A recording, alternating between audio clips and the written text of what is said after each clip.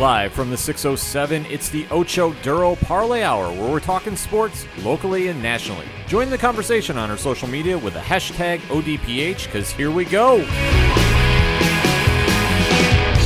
Instead of looking deep inside, every word I have to say, keep it simple. Welcome back to another edition of the ODPH podcast, better known as the Ocho Duro Parlay Hour. I am your host, Ken M.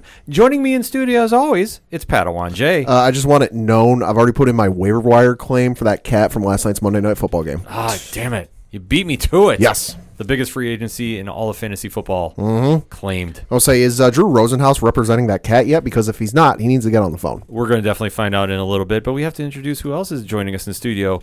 It is your coach. It is my coach. It is the coach, Coach Duffy. Guys, it's good to be back. Had to recharge my batteries after that absolute debacle on Saturday Night Football with Notre Dame.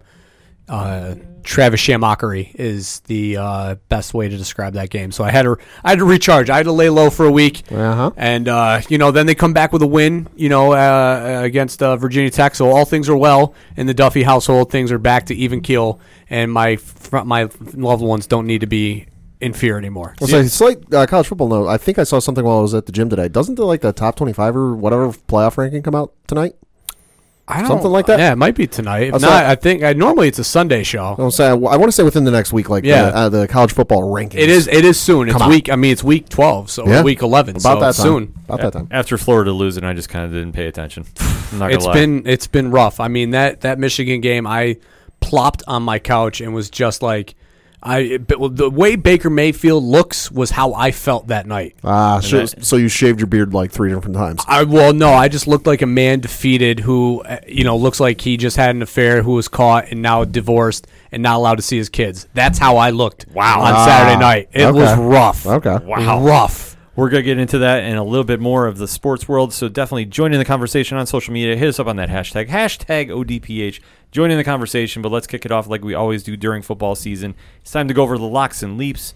Pad, why don't you start us off? Sure, I'll start with my lock. I decided to get a little spooky with the lock, if you will. I chose the game that was going on Halloween, the San Francisco 49ers against the Arizona Cardinals. San Francisco is favored to win. They won, however, they did not cover the spread. They won by the final score of 28-25. If I'm not mistaken, the spread was by 10 points, if I'm not mistaken. Jimmy Garoppolo, 28 of 37 for 317 yards, 4 touchdowns, no interceptions. Kyler Murray, 17 of 24 for 241 yards, 2 touchdowns, no interceptions. Coach, your thoughts? I was really surprised to see Arizona offensively be able to hang in this game, given the fact that San Francisco's defense had been playing so well. And the biggest thing, I think, is with Arizona, a lot was going in with Kingsbury becoming the head coach, with his track record of being a college coach, of not running the ball often or at all, really, and using mostly just screen passes in order to get a quote-unquote run game going. Right. So, we all kind of thought going into the year, he has to run the ball in the NFL. You cannot not do it. But we all were like, will he or won't he? Right. And it's good to see that he is sticking to the run game. And, obviously getting Drake from Miami at the trade deadline, 15 carries, not necessarily committing to the run, but, enough that he got 110 yards and a TD and played well. A lot of happy fantasy owners. Yeah, and the week before, when they played the Giants, they had 20. It was a rainy day, so that kind of, deviates from the average, but they ran it 20-plus times. So, it's he's sticking to the run, and it's working for them. And for them to put up 25 on this very good 49ers defense, arguably either the best or second best defense right now in the NFL, things are working in Arizona. I'll say I'm definitely surprised at how well Arizona's offense played, given how much is praised and said about the San Francisco defense. Because, like you said, they're one of, if not the best defenses in the NFL right now, depending on who you talk to. But you look at the stats; they only got they hit Kyler Murray for 3 sacks, which that's pretty good, but it's not stellar or anything. And then you look at the turnovers; no turnovers. That's huge. Which is very surprising. So, not necessarily, the sky is falling, the San Francisco defense is falling apart. It might have just been an off night, but who knows? No, it's a Thursday night, short week. It's tough. Yeah. The one thing you have to realize with Arizona is they're going to scrap with everybody. Yeah. Statistically, they're not the best team. And obviously, David Johnson not being on that roster hurts them. Kenyon Drake is a huge addition. And he he looked the part. Helping. The other thing I should mention: 4 catches for 52 yards. Yeah, I mean, so working both sides. It worked, especially the fact that Johnson's going to be out for the foreseeable future, and Right. Edmonds was out as well. So I Right. mean, they made a move that they needed to make, and we'll see how it pays off as the year goes on. Because I do believe Johnson's not on IR, so I don't think think he's so. set to come Not back. as the last and, I read. Yeah, and Edmonds is also going to come back eventually here too. So I mean, that's going to be a loaded backfield. That Right. when you're only given 15 carries a game to your main guy, it'll be interesting to see how he use all 3 backs. Yeah. But with the Niners, though, who have arguably the most deceptively good defense in all the NFL, because Yeah. it's not flashy. I mean, Richard Sherman's there. Bosa's having a great year, which Bosa's nobody's just talking gonna, about. Bosa's just going to rip you apart. Yeah. I mean, and he has really elevated his game up recently. And to flip it over the other side of the ball, nobody on the 49ers offense really scares you. Jimmy G is Jimmy G. Yeah. He game manages better than anybody. Right. But he's not going to win a shootout with any team per se. Right. I mean, you look at their running game. They've got Matt Breida was their leading rusher during this game. He had 78 yards. Tevin Coleman had 23 yards. And then you flip to the receiving core. Yeah, he's got Emmanuel Sanders there. And Emmanuel Sanders had 7 catches for 112 yards, 1 touchdown. Good. George Kittle, 6 catches for 79 yards, 1 touchdown. And Deebo Samuel. So it's good, but it's not anything that like, oh, God, we're going up against this receiving core. I just think it's what Shanahan does offensively. Yeah. I just think it's all, scheme, and it's all making the right calls at the right time. And, I mean, obviously Jimmy G has something to do with that, because you got to think that Garoppolo has the freedom to go up to the line to check things that he sees. You would think, I mean, unfortunately, we don't get to see a ton of Chicago or San Francisco games Right. being on the East Coast. So, Right. this was one of the few games that you get to see them being on national TV. But, yeah, I mean, you got to think that they have trust in each other, that they're going to make the right decisions on the field. And Shanahan just devises schemes, good game plans that get guys in opportunities to get open. Right. Yeah, and it works in his favor, too. I mean, Sanders coming over from Denver was a huge addition. That was a good trade. That Oh, was yeah. a very, And- very sly, good move. And it almost gives him a number 1 option. Almost. I mean, Almost. Kittle has not been putting up a ton of numbers, but he's definitely an impact player on the field. Well, I just think the Sanders thing just helps give them somebody the ability to stretch the field. Because, I mean, Samuel is going to be a good wide receiver. I mean, he was a good wide receiver in Clemson and played very well there, and has good size and everything. So I think having Sanders on the opposite side of him is only going to help his opportunities It as should. he can stretch the field and get him underneath. And they're doing enough to win. They're not blowing any teams out per se. I mean, they have had a couple games where they really put on some points.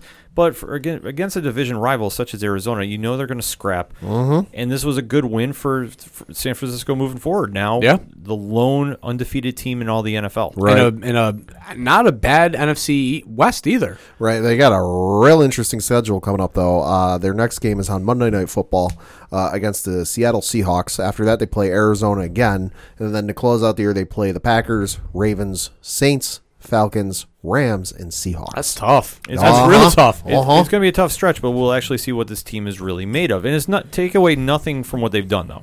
They have gone in every game, and they've done what they needed to do, and that's win.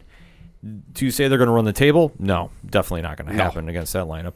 But if you're a San Francisco 49er fan, you got to be really happy with what you're seeing. And dare I say, playoffs are going to be in that future. Well, you got to think that Yeah. right now, given the fact, 10 now? 8-0. 8-0, that you got to think that, you're not going to lose 8 straight.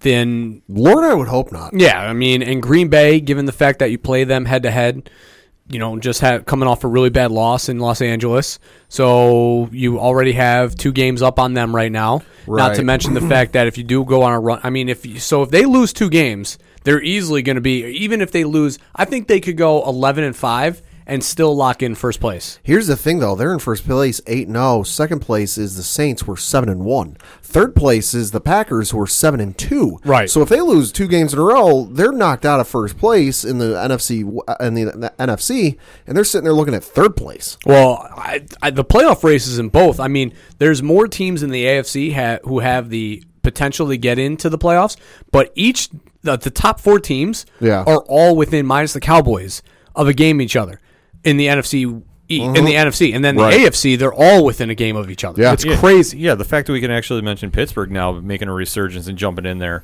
is absolutely crazy. Yeah. Albeit, though, they did get a little bit of luck. So A little bit of help. obviously- Luck, I see what you did there. Yeah, king of the segues. Ah. Talk to me. Yeah, so for my leap, I decided to take the Pittsburgh Steelers going against the Indianapolis Colts. I figured, you know what, they've been on a run of late. I think they'd be able to pull this one off. Didn't know that old man Vinatieri would have to doink one or shank one for me to get that one for me.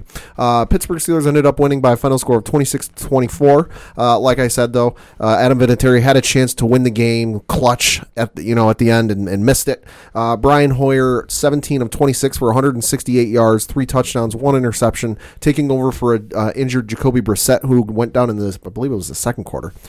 Mason Rudolph, 26 of 35 for 191 yards, 1 touchdown, 1 interception. Really not a lot you got to take away from this game. I mean, Pittsburgh's defense looks alive and has a pulse. Yeah. I mean, They're waking up at the right time. I'll say 5 sacks during the game, 4 on Brian Hoyer, 1 on Jacoby Brissett. and Minka Fitzpatrick looks like a great trade now. Yeah, that looks phenomenal. So the Steelers, you got to be very happy in the direction they're going. Obviously, they're taking advantage of Cleveland's woes. Yeah. And they Oh. are they going to God. are they going to catch up to Baltimore? No. But No. Can they make a run for the wild card? Absolutely. They can definitely make a run for the wild card and even, create some noise and make some mess at the end of the season when we're sitting there watching, Fox Sports 1 or ESPN going, all right, there's this team, and here's the 9 different scenarios they need to get into the playoff. Yeah. So obviously, a lot of luck could happen in their favor, and for the Colts, obviously with Brissett going out, their future is looking very, very murky to say the least. Old man Hoyer comes in, steps right in, drops 3 touchdowns. I mean, played well. I'll say just know at one point yesterday there were 4, 1 current, 3 former Patriot quarterbacks on the field. Yeah, I mean, Wild. I that was a good, when it happened during the offseason, we said that was a good pickup. I Yeah. mean, at the time we thought Hoyer was going to arguably Make a run. Well, yeah, we thought he was going to push Brissett even out of the starting job. So he's going to be serviceable. I mean, the Colts, I think, are still going to be in a solid position, even if Brissett sits out a duration of time. I still think they're going to be okay with Hoyer. Oh, yeah. No, Hoyer's definitely a serviceable backup or even just a guy you put in there while your starter is injured or you're waiting on him to come back. He'll get the job done for you. He's not flashy. He's not exactly going to set, a top 10 play countdown on fire, but he'll get the job done for you. Right. He'll get the job done, but he's no Russell Wilson This is true. by any stretch of the imagination, which you have to look at what Seattle's doing in the West. And obviously, my lock came through. Didn't hit the point spread, though, but it doesn't matter. 40-34 out of a risky come-from-behind win for Seattle. Pat, you got those stats? Yep, so final score was Seattle 40, Tampa Bay 34, winning in overtime. Jameis Winston, 29 of 44 for 335 yards, 2 touchdowns, no interceptions.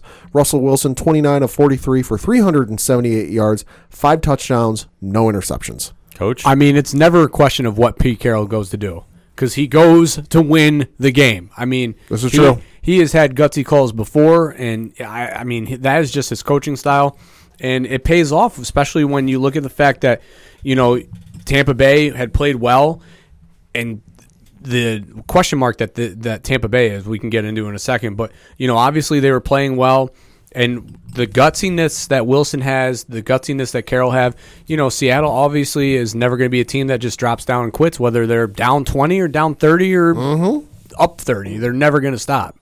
It's one of those things that the culture in Seattle is going to remain true to where it's been from obviously when Carroll took over, Right. and really just defined what Seattle football is. They're going to play every down. They're going to stick in every game, no matter what the score is. And Tampa Bay is a team on the rise. Let's face it. They have a lot of offensive weapons, and to go into Seattle and try pulling off a win is no easy feat. Seattle's scraps. Russell Wilson is having an MVP type season For sure. Also, which nobody's really talking about. You can definitely tell Tampa Bay was definitely trying in this game because, I'm sorry, Mike Evans, 12 catches for 180 yards. My goodness. Obviously, they got a battle of wide receivers there, and Seattle's wide receiving core is very quiet. Obviously, without Doug Baldwin anymore. I mean, even when Doug Baldwin was there, he wasn't an argument. He was a good wide receiver, but I mean, you put him on pretty much, I would say, 75% of the rest of the league, and he's a number 2. Right. I mean, but you look at what Seattle's receiving core did on Sunday. Tyler Lockett, 13 catches, 152 yards. DK Metcalf, 6 catches for 123 yards.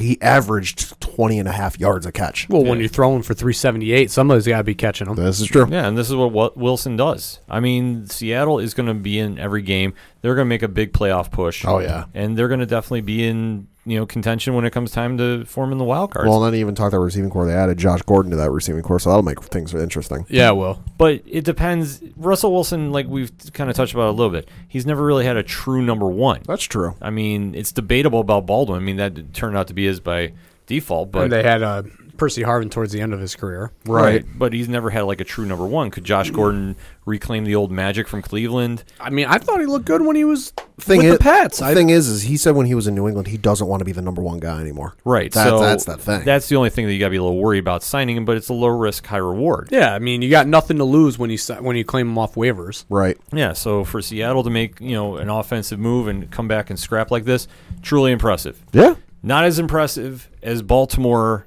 pulling off the upset and, dare I say, making a statement win. You'd have to say so, yeah. I mean, I'm not trying to dig at your Pats. No, it's fine. I'm not, but you have to look at the score 37-20. Better to take the loss now than in the Super Bowl, because Lord knows I can't take that for a third time. No, but you have to look at what Baltimore has been doing. And I said, I mean, I took this as my leap last week. And for the AFC North, like we said, Seattle or Pittsburgh is coming along, but really they don't have to worry about them. Cleveland is a sinking ship. Cincinnati is holding up the bottom of the ocean. So for Baltimore, they need to say, okay, what are we going to stand out? Are we going to be one of the elite teams in the AFC, or are we just going to be enough to win the division? Right. Taking it to the Patriots, who we say you have to play perfect football to beat them, and give the Devils their due. Yeah. You have to.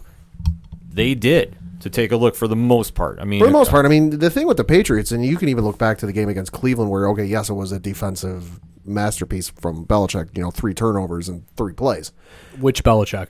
Exactly. The thing of it is, though, is Nick Chubb ran all over that defense. You look at this game, okay, Lamar Jackson, 17 of 23 for 163 yards passing, 1 touchdown. Their leading receiver was Marquise Brown, who had 3 catches on 48 yards. Running game, though, Mark Ingram had 15 carries for 115 yards. Lamar Jackson himself had 16 carries for 61 yards. Run on that defense, you're going to have a lot of success. This is the thing, and this is what drives me nuts, because every year we do this. The Patriots start out 0 with no losses, and every year a team beats them. And every year it's the blueprint is out. We know how to beat the Patriots. You need to run the ball, and you need to blitz Tom Brady. That blueprint was already done 2 times by the shell of themselves, New York Giants. The blueprint's there. You already know. Ahmad Bradshaw and that running back core back then tore the Patriots apart. I'm trying to recall this, but my mind's blanking. Yeah. Well, let me remind you. Let me rehash this real quick. Give me some positivity here before we talk about the Giants. They gashed them on the run. Yeah. And, I mean, to the point where the play action was there, and that's how you beat the Patriots, because if you just straight in like Cleveland did last week, when you try to pass the ball on this team and they know the pass is coming, it's not going to work because that secondary is too good and that front 4 or front 3 is too good. Yeah. You're not going to be able to get passes off against them. No. But when you get the run established, you can set up play action. That's when you can send this team into a bit of a flux. And then on the offensive side of the ball, it's a tale as old as time. You press Tom Brady, you get in his face, and you hit him. And not to say that he folds, but things start to go wrong for him, and it's a little bit of quicksand, like in the replacements. Things start adding up. Now, I don't understand why more teams don't do this, but Baltimore executed it flawlessly. I mean, the only thing I can think of is just with other teams not being able to follow this is just they're overthinking it. Exactly. It's the mystique, it's the aura, it's the, oh my gosh, we got a plan for X, Y, Z, 1, 2, and 3, when realistically all you got a plan for is X and 1. All you need to do is put pressure on Tom Brady and control the ball on the clock. Yeah. That is how you beat the Patriots. You keep their offense off the field. Now, mind you, though, you have to get the run game going. It can't just be one, first and 10, you get 2 yards. And then it's second and 10 or second and 8, and then you get 1 yard. So now you're 3rd and 7. You can't do that. They know the pass is coming. You have to get at least 4 to 6 yards on first down. Yeah. And then you have to get another 2 to 4 to either convert it on the run or to get it enough so it's 3rd and 1 and now they don't know what's coming. Yeah. But Yeah, I mean, but Baltimore, I mean, I can't speak enough of this team. I loved what they did with Lamar Jackson. I think they might have shown a little too much I was just going to touch upon that. because they were running a lot of sets that we hadn't seen yet with the full house backfield out of the pistol, the read options that hadn't been seen yet. And to pay the Patriots credit, they probably held back a little bit too. Bill Belichick I'm not to say that he lost this game on purpose, but this man knows that he's going to see this team in the playoffs. It's one thing to deal with the Patriots and to go, next level thinking like that. Right. And but that's their psychology, I though. agree with you. No, I fully agree, because one takeaway from this game I thought is Belichick pulled back a little bit because he wanted to see what the whole hand was going to be that Baltimore was showing.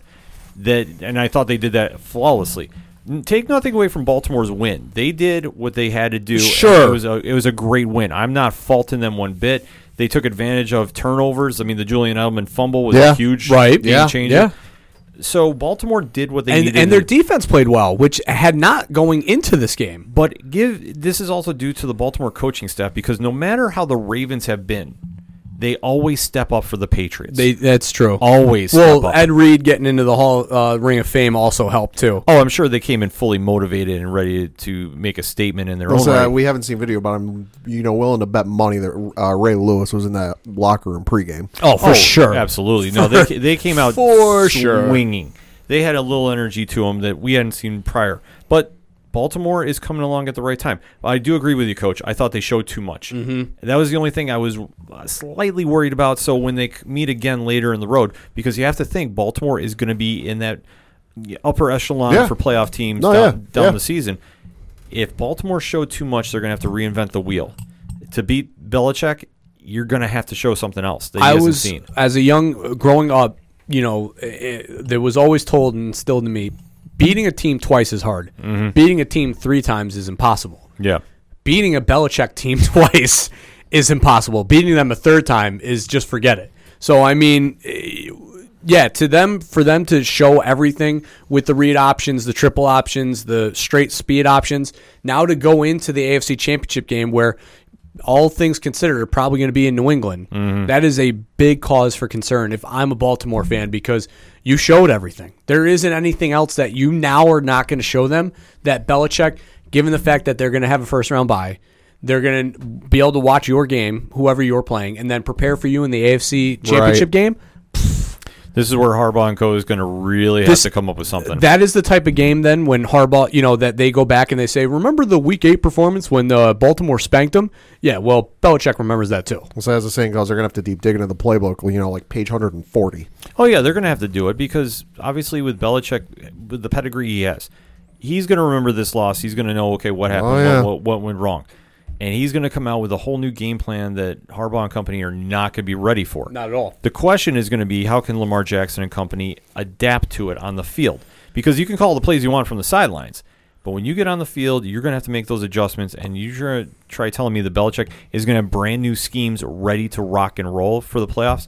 I mean, I don't want to say there's anything like a good loss, but this was a good loss for the Patriots because you really saw what an opponent has. You're really going to have to make some adjustments to face them down the road. And honestly, this season, have they really faced a mobile quarterback like Lamar Jackson? No. There isn't one. No. Exactly. There isn't one. So this was a good test to see, okay, what they need to improve on. Yeah, you can't prepare for it. It's like when Notre Dame goes into and plays Navy every year.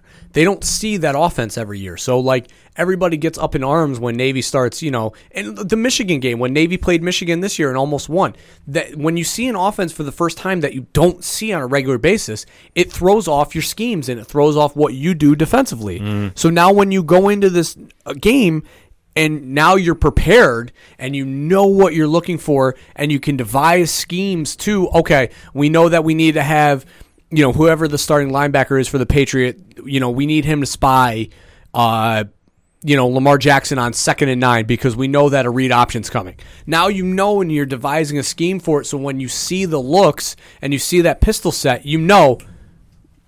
You know what's coming, and you know it's going to be something you're going to have to deal with. Exactly. And for Baltimore, a lot of promise and a lot of good things to take away, but you're going to have to reinvent the wheel.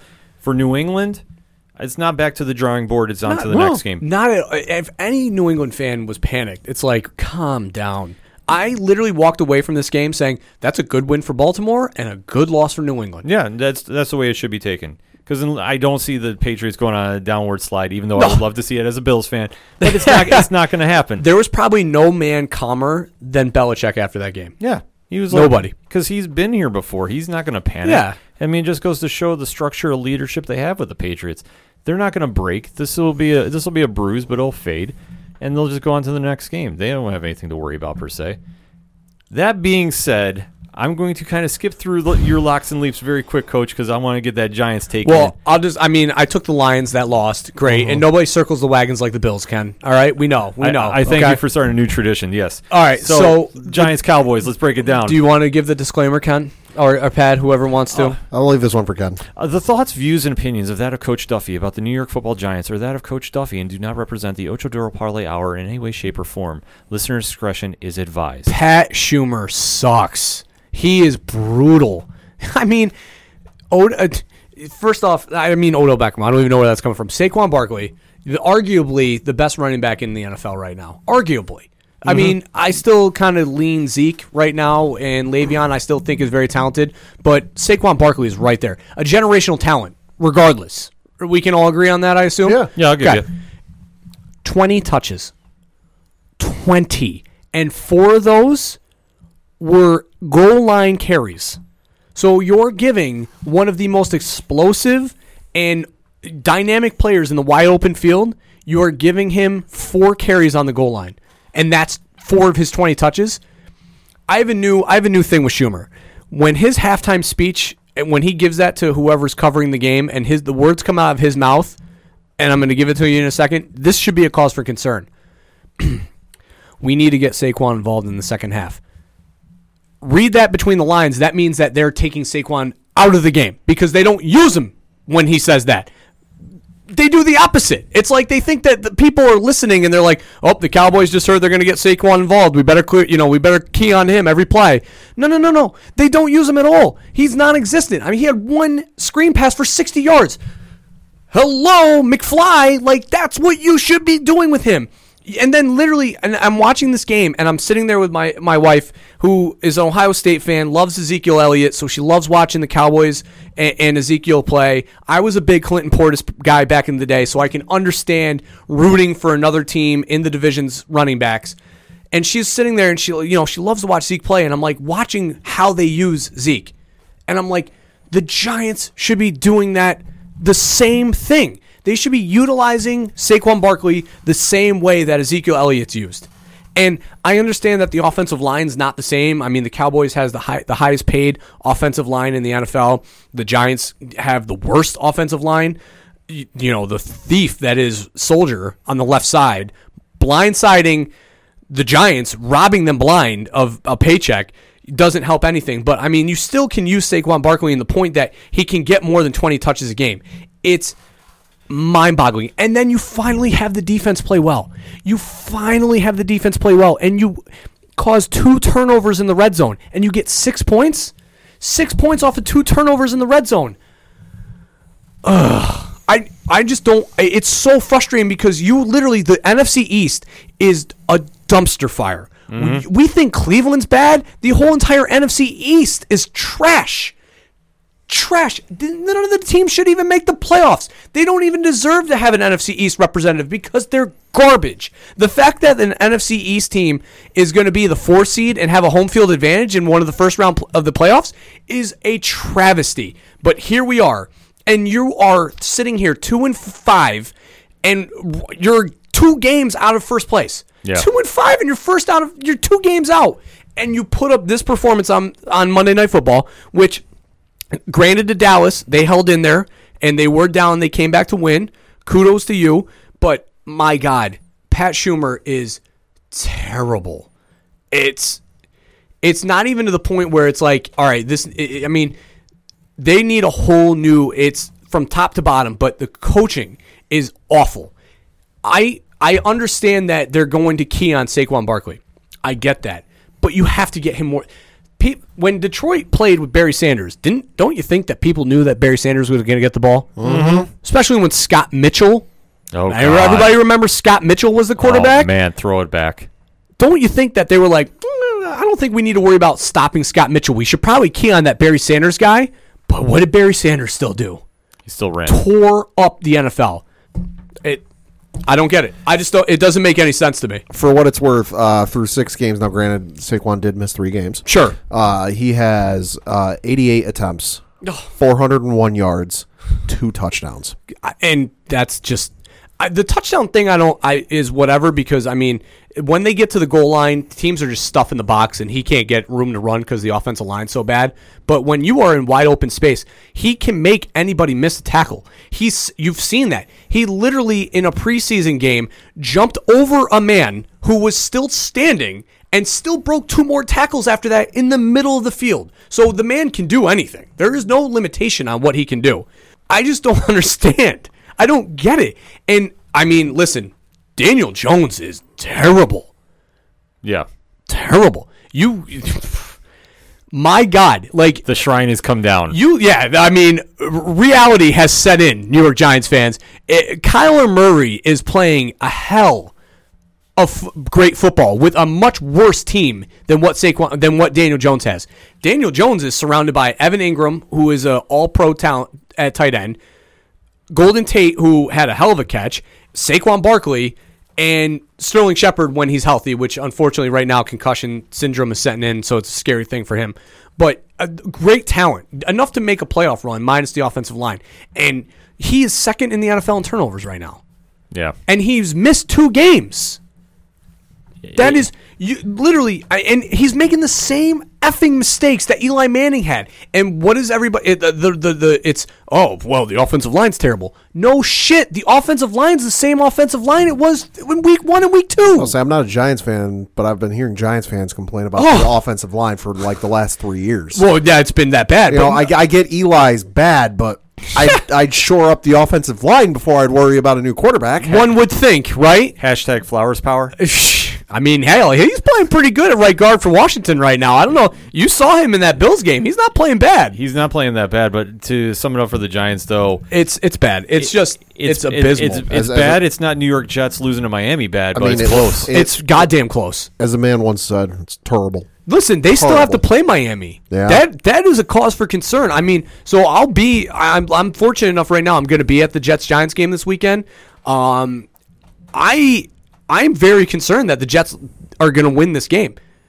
And it's sad. I mean, it's a sad time for New York football because, I mean, all credit to Buffalo. They are definitely a superior team in all shapes, ways, and forms in New York. And I mean, I know none of you guys got to say anything, but it's insane to me that when you're sitting here and you're talking about the fact that Saquon Barkley's getting 20 touches a game, and you have a rookie quarterback dropping back 43 times, and he has as many turnovers as he has, and it's just, well, it is what it is. He's a rookie quarterback.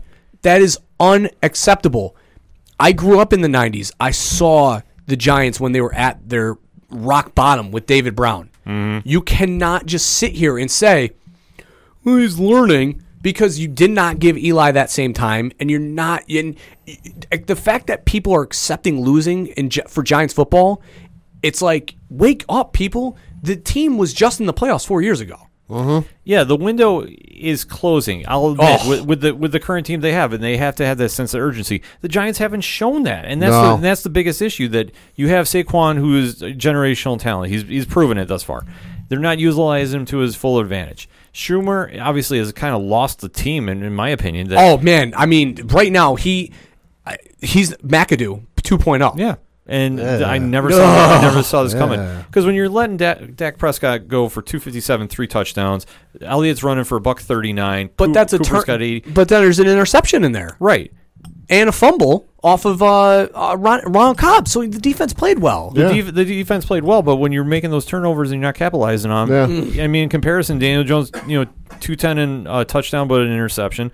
And Saquon, I mean, like I said, 28 yards rushing, but Daniel Jones, when he's your leading rusher that game for 54 yards, I mean, that says it all. Daniel Jones wasn't the leading rusher, that cat was. Yeah. Well, that cat is currently... It's all the cat's fault, by the way. But no, seriously, I mean, when you get that interception, the first play is a handoff left and then a handoff right. What do you think Dallas is looking for next? They know you're passing the ball. Yeah. And it's just that is stupid. That is stupid coaching.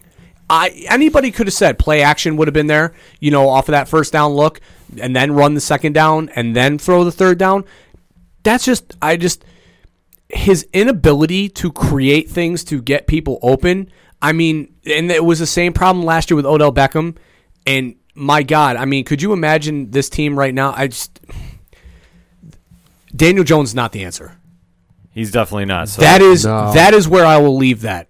And I feel better. And listen, Giants fans, interact with me on this. Talk to me. It's a safe place. Pad and Ken give me this time because, I mean, they know the frustration. I mean, Pad doesn't because the Patriots have been good since he was in diapers.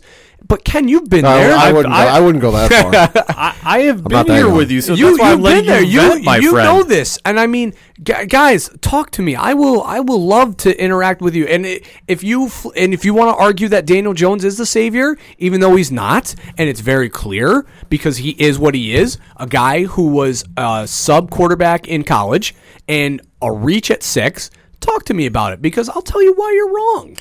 So let's end it on that note, shall we? 'Cause Sure. We'll put Coach Duffy's Twitter on there along with hashtag ODPH.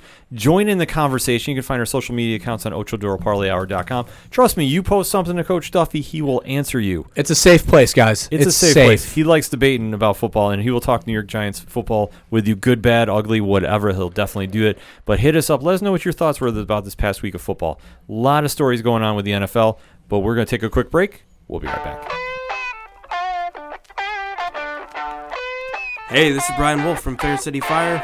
You are listening to ODPH, the greatest podcast in Binghamton. Woo!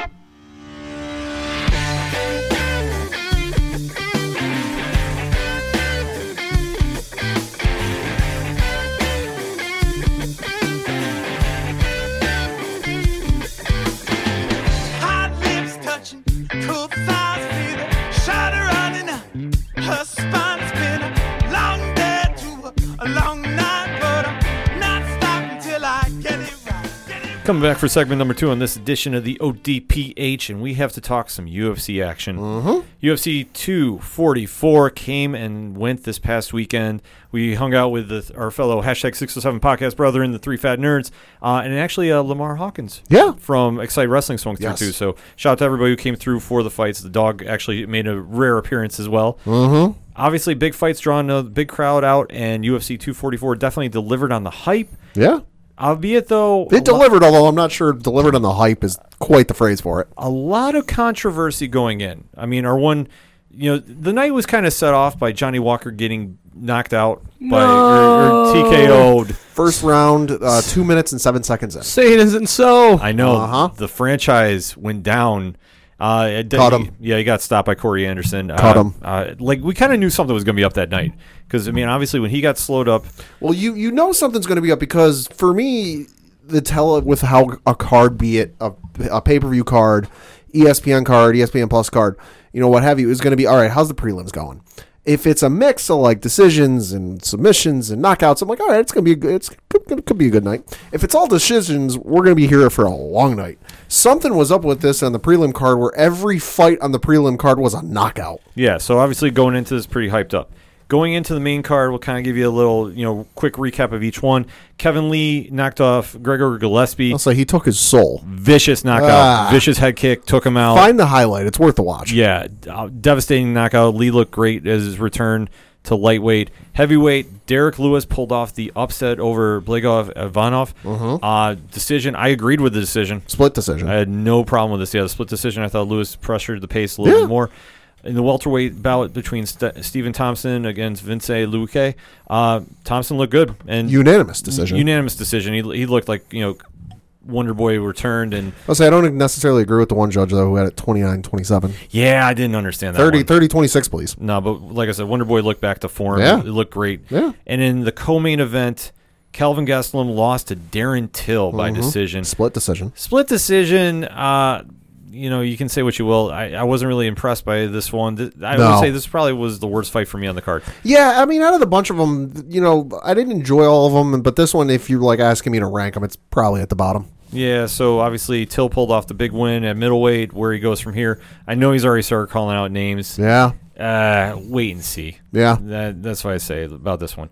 But let us get to the main event and the controversy involved with it. A little bit of controversy. For the baddest motherfucker belt. Mm-hmm. If this is a real thing, I don't know moving forward. The Rock had a championship belt. Yep. Came out. Carried it old school style, Old school. baby. Yeah, I mean, from Old the school. weigh-ins when he decided to cut an old school Rock promo. Yeah. Came out to his theme song. Yeah, Or his entrance music. obviously there's been so much hype involved with this.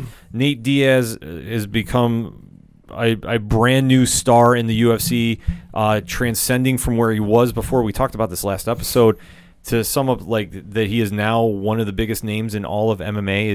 Is crazy to see just how rapid this has risen. I mean, from pushing USADA to make his drug test, get reviewed Yeah, and, right. and eventually cleared. Right. I mean, it's kind of wild just to see how he's now set the precedent moving forward.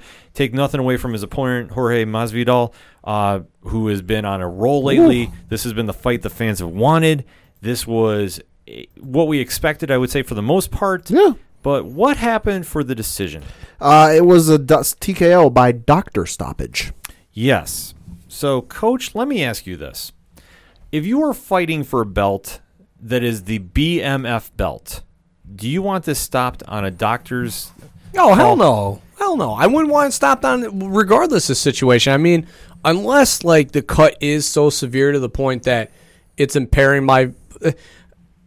unless it's so bad that it's impairing my ability to fight and see, I probably still, as a fighter, would not want the fight to stop, but I would respect the doctor's request in order to do that because, I mean, that is their job at the end of the day to put the fighter's safety first. But, I mean, as a fighter, hell no. I mean, for me, it would come down to this. Is this going to be a threat to my long-term health? Mm-hmm. Is this something that, should the fight continue, I will lose vision in my one eye? And if that's the case, and here's the thing, we don't know why the doctor stopped this fight, or at least I haven't read anything quote-wise about why the doctor stopped this fight. The only thing I've read quote-wise from the doctor who stopped this fight was that folks are threatening him. And that's ridiculous. Threatening him, the practice he works at, and his immediate family are receiving death threats from people over this, if you're doing that, stop. Yeah, if you're doing that, stop. That is ridiculous. Like, listen, you have bad calls all the time in sports, from referees to judges, whatever.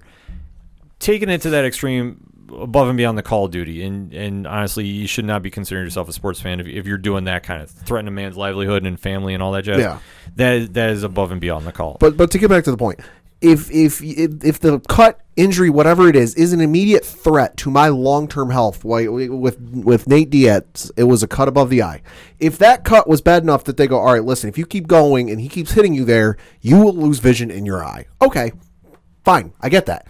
But if it's something that I got to sit in a hospital or the trainer's room or wherever it is they apply stitches in arenas, and I got to get a couple extra stitches, I'm fine with that. We can let it keep going. So before I get on my take, so did you agree with the stoppage or no? No, I didn't agree with it at all.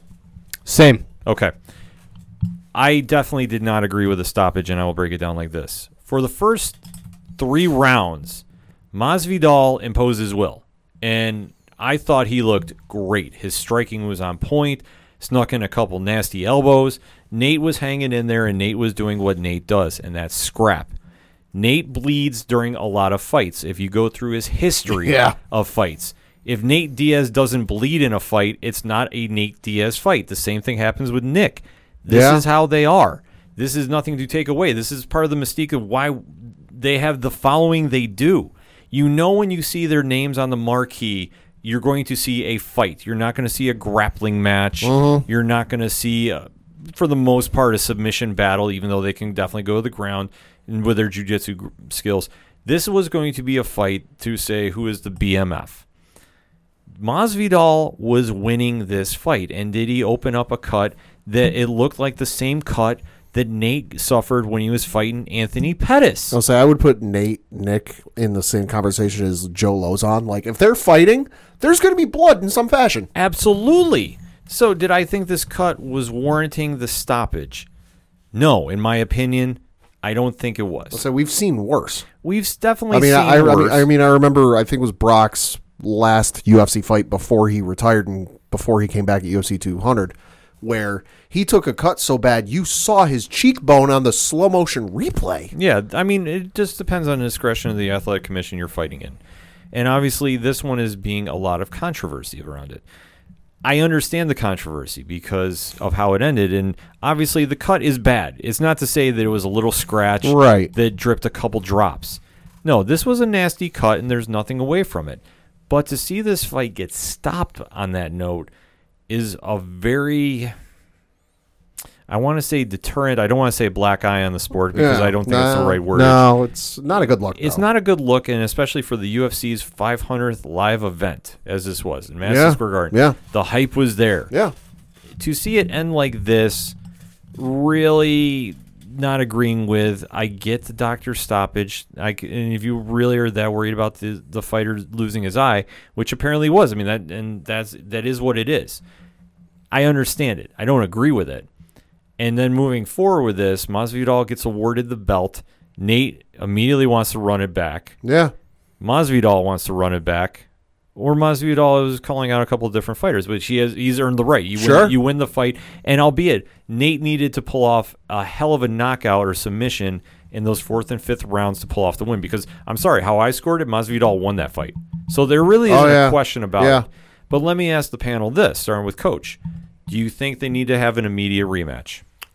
Yeah, and I'm pretty sure that both fighters have said they're in for it, right? Yeah, no, both fighters said immediately after the fight when Joe Rogan went to interview him, hey, listen, we both hate how this ended. Let's run it back. But the only thing is Dana White has said that he's not interested in doing an immediate rematch. Oh, okay. Yeah, I've seen a couple different reports saying that. He understands the doctor stoppage and really wasn't excited about doing one. I think in this situation you need to. Yeah. I don't think you can have this fight end like that.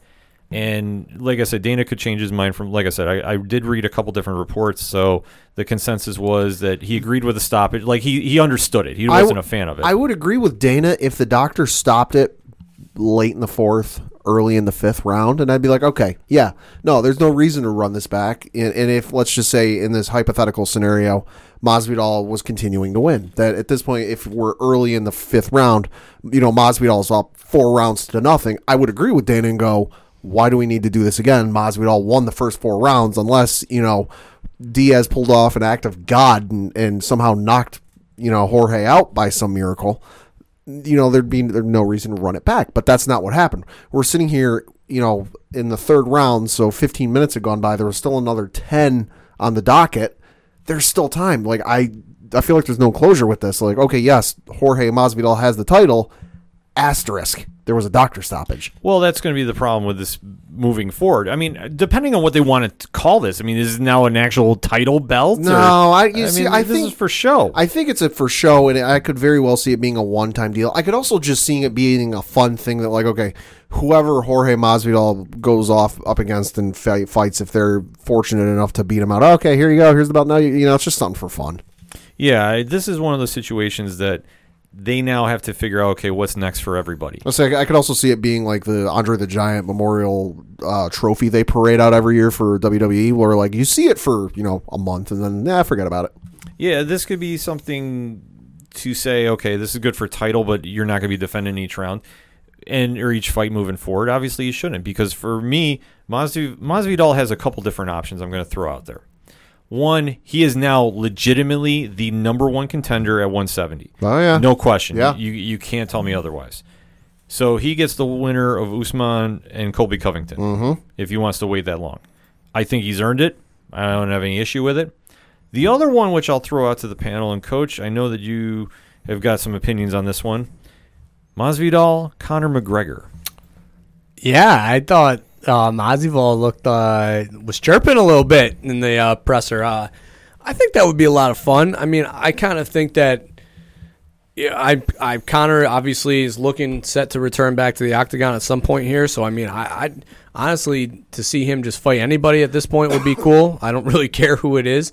I would personally be a little afraid if I was Conor to be stepping in the first fight with Masvidal, just the way that he is right now. Yeah. I mean, the guy's, fire right now. He's Hansel, he's so hot right now. I mean, he's a tough fight. So I wouldn't necessarily want that to be my first fight back. No, but yeah. The buy rates would be insane. If I'm Conor, I'd be all for it just because like Coach said, the buy rates would be insane. But I'm with Coach. If I'm Conor, the only thing would be I'm not opposed to it. Let me get a tune-up fight in there with like some schmuck who I can beat. But let's be honest.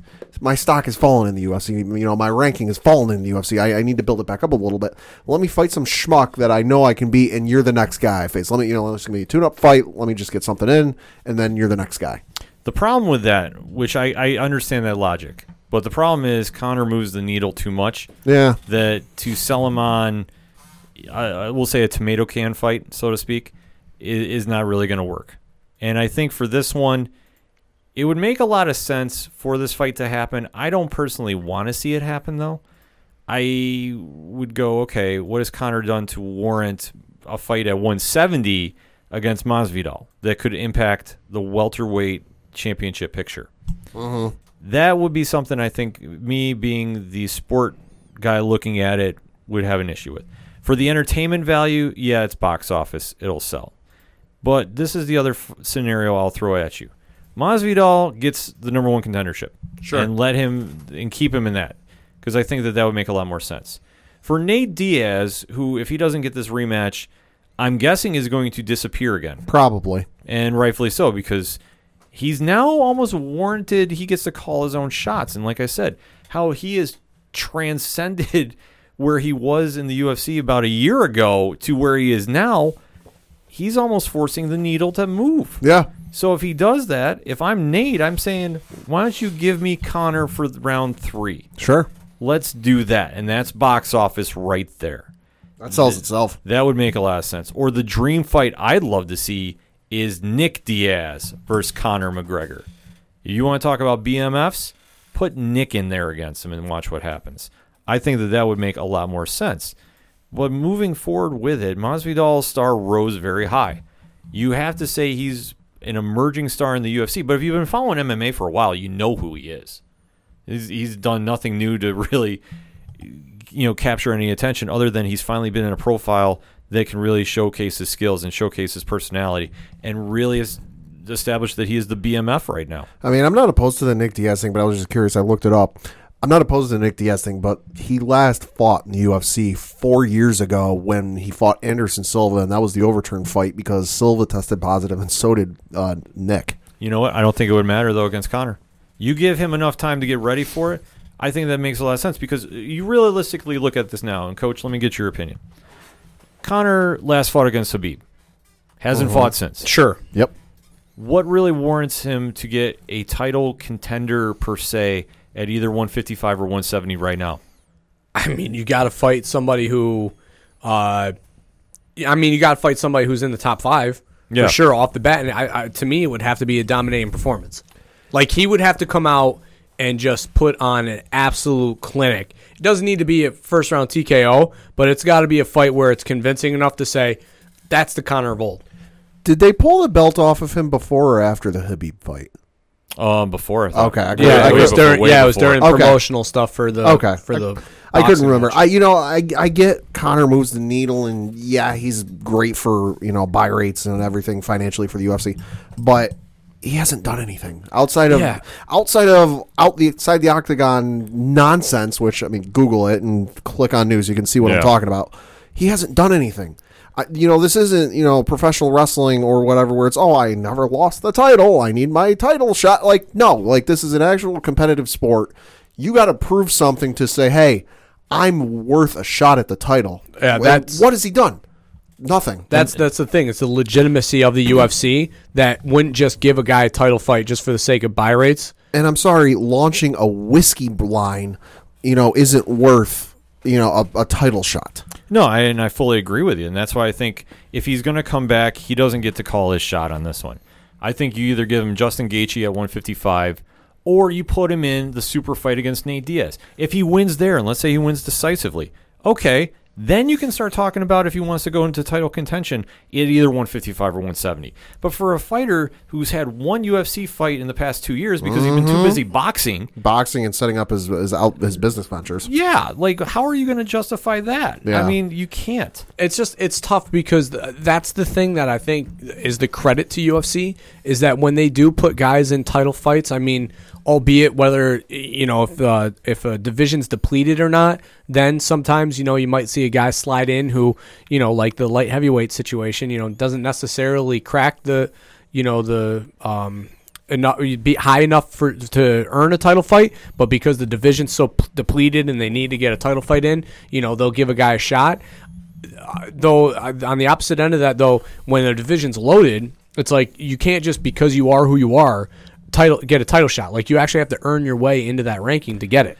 And here's the thing with Conor. Okay, yes, he moves the needle. Okay, yes, he puts booster rockets from the old Mercury NASA rockets on pay-per-view buy rates when he's on the card. Would a card with him versus Jorge Masvidal be massive buys? Yes, duh. But to be honest, any fight card he's on will be huge buy rates because all you have to market this as, even if it's not against Jorge Masvidal or some big name, it's just some middle card guy or some guy who's on the cusp of being in a title contention. But he just needs that one more fight. You market as Conor McGregor's back. You are getting every casual fan, every fan who doesn't even know what the heck the sport is, but they know the name and they want to see who it is, buying that card. Yeah, especially if even if you put it on pay-per-view or not. I mean, if you put him in a fight situation where there's press and everything and the other guy can chirp back and now it's the two of them bickering back and forth, it's always, he's a hell of a promoter. I mean, that's the one thing, even at this stage of his career right now, given the fact that he hasn't fought for a year and, has been in and out of trouble, the guy still knows how to promote himself. And that helps him make anybody go further in the sport. Exactly. It is what it is. But for him, his future's up in the air. And for Diaz, I sense the same thing. Because I think that now, if he doesn't get this immediate rematch, he's gone. He's going to disappear. And I think the only fight that gets him back other than Masvidal is Conor. So I do got to give a shout out to Nick Diaz. I'm looking at his record here. Check out this stretch at the end of his UFC career as we sit here recording. BJ Penn, Carlos Condit, George St. Pierre, and Anderson Silva all in a row. My God. That's the thing, though, is I like, you almost feel like Diaz just... They don't care. They have their other stuff going on that, he's almost like that nostalgia fighter, for that old school UFC fan who still has. So that's why, like, when you read off those names, it's like he's that guy that you can stick into any fight because his style mixes with everybody. Yeah, well, Nick will scrap with anybody. Right. I mean, Nick is, like you touched upon, he's an old school fighter that fans gravitate towards because when you pay to see fights, you want to see fights. You're not paying to see somebody dominate and lay and pray, as they term it, for 25 minutes on a $60, $70 pay-per-view. Exactly. Yeah, exactly. You want to see a guy throw. Yeah, you want to see some hands get thrown. That's why I said Nick versus Conor makes a lot more sense. Nate versus Conor would make sense at this stage, and I wouldn't have an issue with it because I really struggle with just giving Conor Masvidal and have him either Masvidal runs through him, which I think he would at 170. I don't think it would be any question. Or you have Conor just really throw a wrench into the 170 division, and then what does he go? Okay, do I get Habib and Ferguson winner after this? How do you justify jumping the line against Justin Gaethje? There's a lot more questions to get asked after UFC 244. Where does Masvidal go from here? Where does Nate Diaz go from here? And is Conor McGregor in that mix? We gave you a lot of topics to discuss. OchoDuroParlayHour.com for the social medias. Hit us up on that hashtag ODPH. We're going to take a quick break. We'll be right back. It's a heartbreak, soul-shaped radio attack. Taking 4 steps forward, no steps back. Hey, this is Vince the Common Man Ciatoy, local MMA fighter, telling you to keep on listening to the ODPH, the 607's up-and-coming newest podcast.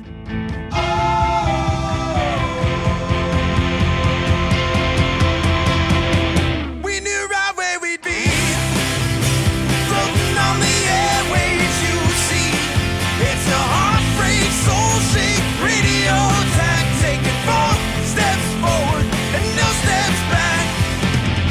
We knew right where we'd be. Coming back for the third segment on this edition of the ODPH, and it's been a while since we talked a little pro wrestling on here, but we finally have something to talk about. Do we ever? Because WWE did the smartest move they could of a bad situation. Right.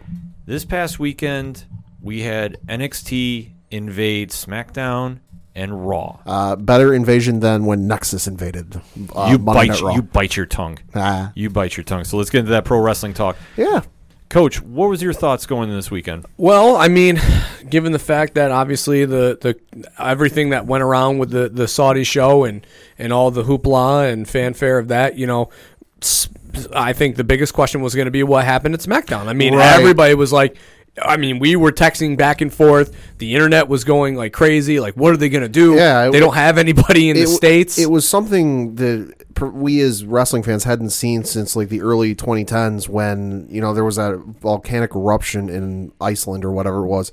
And half of the Monday Night Raw crew got stuck overseas and couldn't fly back because they'd shut down like every flight out of Europe. And you had a similar situation where whatever the heck happened over in Saudi Arabia, there's a lot floating around. We don't know. So half of the roster, more than half of the roster for Friday Night SmackDown is stuck over in Saudi Arabia.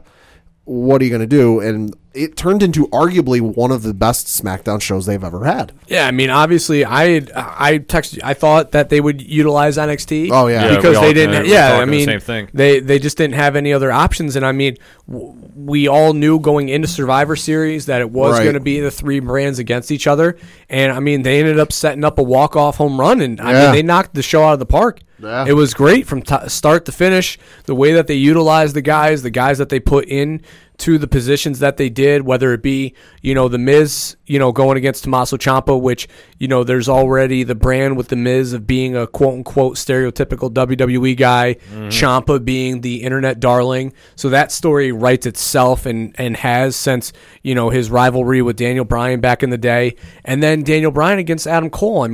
That stuff, those are matches that we've been waiting a long time to see. And now here we're getting them on, Fox. I'll say, Daniel Bryan versus Adam Cole is a pay-per-view worthy match. Oh my God, yeah. That's a WrestleMania match, but they gave it away for free on TV. I think this was the most brilliant, quote unquote invasion they could have done, because we've seen, their invasions leading up to Survivor Series the last couple of years since the brand split, where one show shows up on the other show and they just beat the holy hell out of each other and walk out. Of course, everyone remembers last year when Becky Lynch got her nose busted up and was standing at the top of the stairs in the audience, raising her fist. The night the man was born. That was probably the premier moment that they've had as far as those, because those matches all turn out to be the same. It's one guy leaves, the next guy's out, and Raw ultimately wins, or last year it was Shane, and it was garbage, But the thing I loved with this invasion, it wasn't just NXT running in and running roughshod over everyone. And yes, there were those moments, but it was sprinkled in. Here's Shayna Baszler attacking Bayley after her match is said and done with. Oh, here's Tommaso Ciampa coming out because, hey, Miz has got nobody to talk to. Oh, hey, Daniel Bryan wants to wrestle Triple H. I'm not going to wrestle you, but I know somebody who will. Oh, here's Adam Cole. They structured it very well, obviously, due to the fact that the talent was stranded from the Crown Jewel pay-per-view. Well, and the other thing I had heard was that there were travel issues for the NXT folks, that they landed late in Buffalo, and the only reason they showed up to the arena like a half hour late, and the only reason they got there as expediently as they did was thanks to the police escort they had from the airport to the arena. However it got the job done, it needed to do it because they're coming off the Crown Jewel pay-per-view, which was very predictable in its own right. Because absolute dud. Yeah, Tyson Fury won via count out or something. Yeah, over Braun Strowman, who's now the new Bam Bam Bigelow, in my opinion. Yeah. I'm just sorry I'm putting that out there. Hey, I said that his run was done weeks ago. Yeah, and it's official now. I hate saying that, but it's true. You had Cain Velasquez get squashed by Brock Lesnar in the world's worst Kimura lock. Yeah, but sorry. that was, Brock's never been able to do that. But and Kane needs surgery too, from what we're hearing. Right. Well, he already needed surgery beforehand, or at least I remember reading something about that. But he said he was good enough to go for the match, but just hey, I'm going to need surgery afterwards. But it sounds like it might be worse than it actually they thought. But you knew those styles were going to be an issue together. Yeah. Kane needs to work with somebody, and so does Brock, that can take flops and do the bumps. And Kane needs to work with, I think, somebody who's a little quicker. From what we've seen in AAA. Well, and especially as gifted as Kane is in MMA, he's still green in professional wrestling. Right. And granted, Brock's not, the greatest of all time. He works guys stiff almost all the time. Not the best pairing, I would say. Yes, if Kane was a little more seasoned, had a little more experience under his belt, it might have been better. Sure. But for where they are talent-wise now, not the best. Well, it's going to come back down the road because the rematch will generate a lot more buzz. Yeah. So it made sense. And but you knew they were going to squash him because you knew they were going to give Brock the win back. Yeah. I mean, that's Vince booking 101, Oh, yeah. where a guy Oh, yeah. gets one up on one of his guys, and that's all that's the talk about going into a show. Vince is always going to give that guy his one up. Right, and to close that pay-per-view out, Bray Wyatt becomes your new world champion, defeating Seth Rollins. That literally made me so angry. The whole thing from the Hell in a Cell to now this to then the follow-up on Friday night with Brock quitting and now, going into the show where we're all like, now they're both world titles going on SmackDown. Like, what are they going to do here? The whole thing was dumb. It was the Pat Schumer of booking wrestling. I hated the whole booking and everything with the Seth Rollins Bray Wyatt storyline because, and I didn't realize this. Somebody retweeted on Monday Night Raw before Crown Jewel that the win he had on the Raw before Crown Jewel, or was that or the week before, was the first win he had on Raw in like 2 months because they've just been booking Bray to just be this dominant force, and understandably so. And I think anyone with a half a brain could have seen Bray winning this thing because, his gimmick is a scary looking dude, and the match was on Halloween. Like, it calls itself from a mile away. But then you also factor in that every time Seth went up against him, and admittedly it was a lot of times where it wasn't in a match, it was just running interference. Seth is never able to beat him. He might be able to trying to get away, but he was never able to stop him. And at that point, I'm going into this match he's not going to beat him. Whatever they're going to do with the Bray Wyatt gimmick moving forward, at least he got the win. And if you're going to push him as the supernatural being, just wait for the match against The Undertaker because that's coming. Yeah, but here's my biggest problem with that, and it's not so much the supernatural garbage and all that stuff. It's the fact that we just for months on Raw had to deal with not having a champion. And the narrative of Seth, being the one to slay the beast and all that stuff. So now for him to lose the title, Brock to then go on SmackDown and quit and now go to Raw, it's like we're rehashing the same stuff again because now the champion is on Raw that we're not going to see for months on end. And it's wicked. Just from a person with common sense is so stupid because now who's going to defeat the Beast again? And now they're just going to retell that storyline of the guy who, and then the fans they're into it right now. But 3 months from now when Brock's not on Raw every single night, the boos are going to come out because the champion's not there. And then the storyline's going to be, the champion's not here. I need to slay the Beast. I need to return the title. I need to do this. And it's just going to be the same garbage rehash. That could be the case. I mean, let's be honest, it's more than likely going to be the case. But let's not forget, we all know Brock's contract situation, and you got to pay him per appearance and this whole nonsense. They got a lot more money to play with these days. Well, do they though? Well, it's up for debate, but more or less they do. But to bring it back tenfold, though, Brock winning doesn't help anything. Nothing. And Bray now being the champion, I mean, SmackDown's going to get pushed as the A show. Raw is now becoming the B show. But at least what they did was smart is they're injecting new life into the show. Albeit if it's going to be for a couple weeks, it's going to be for a couple weeks.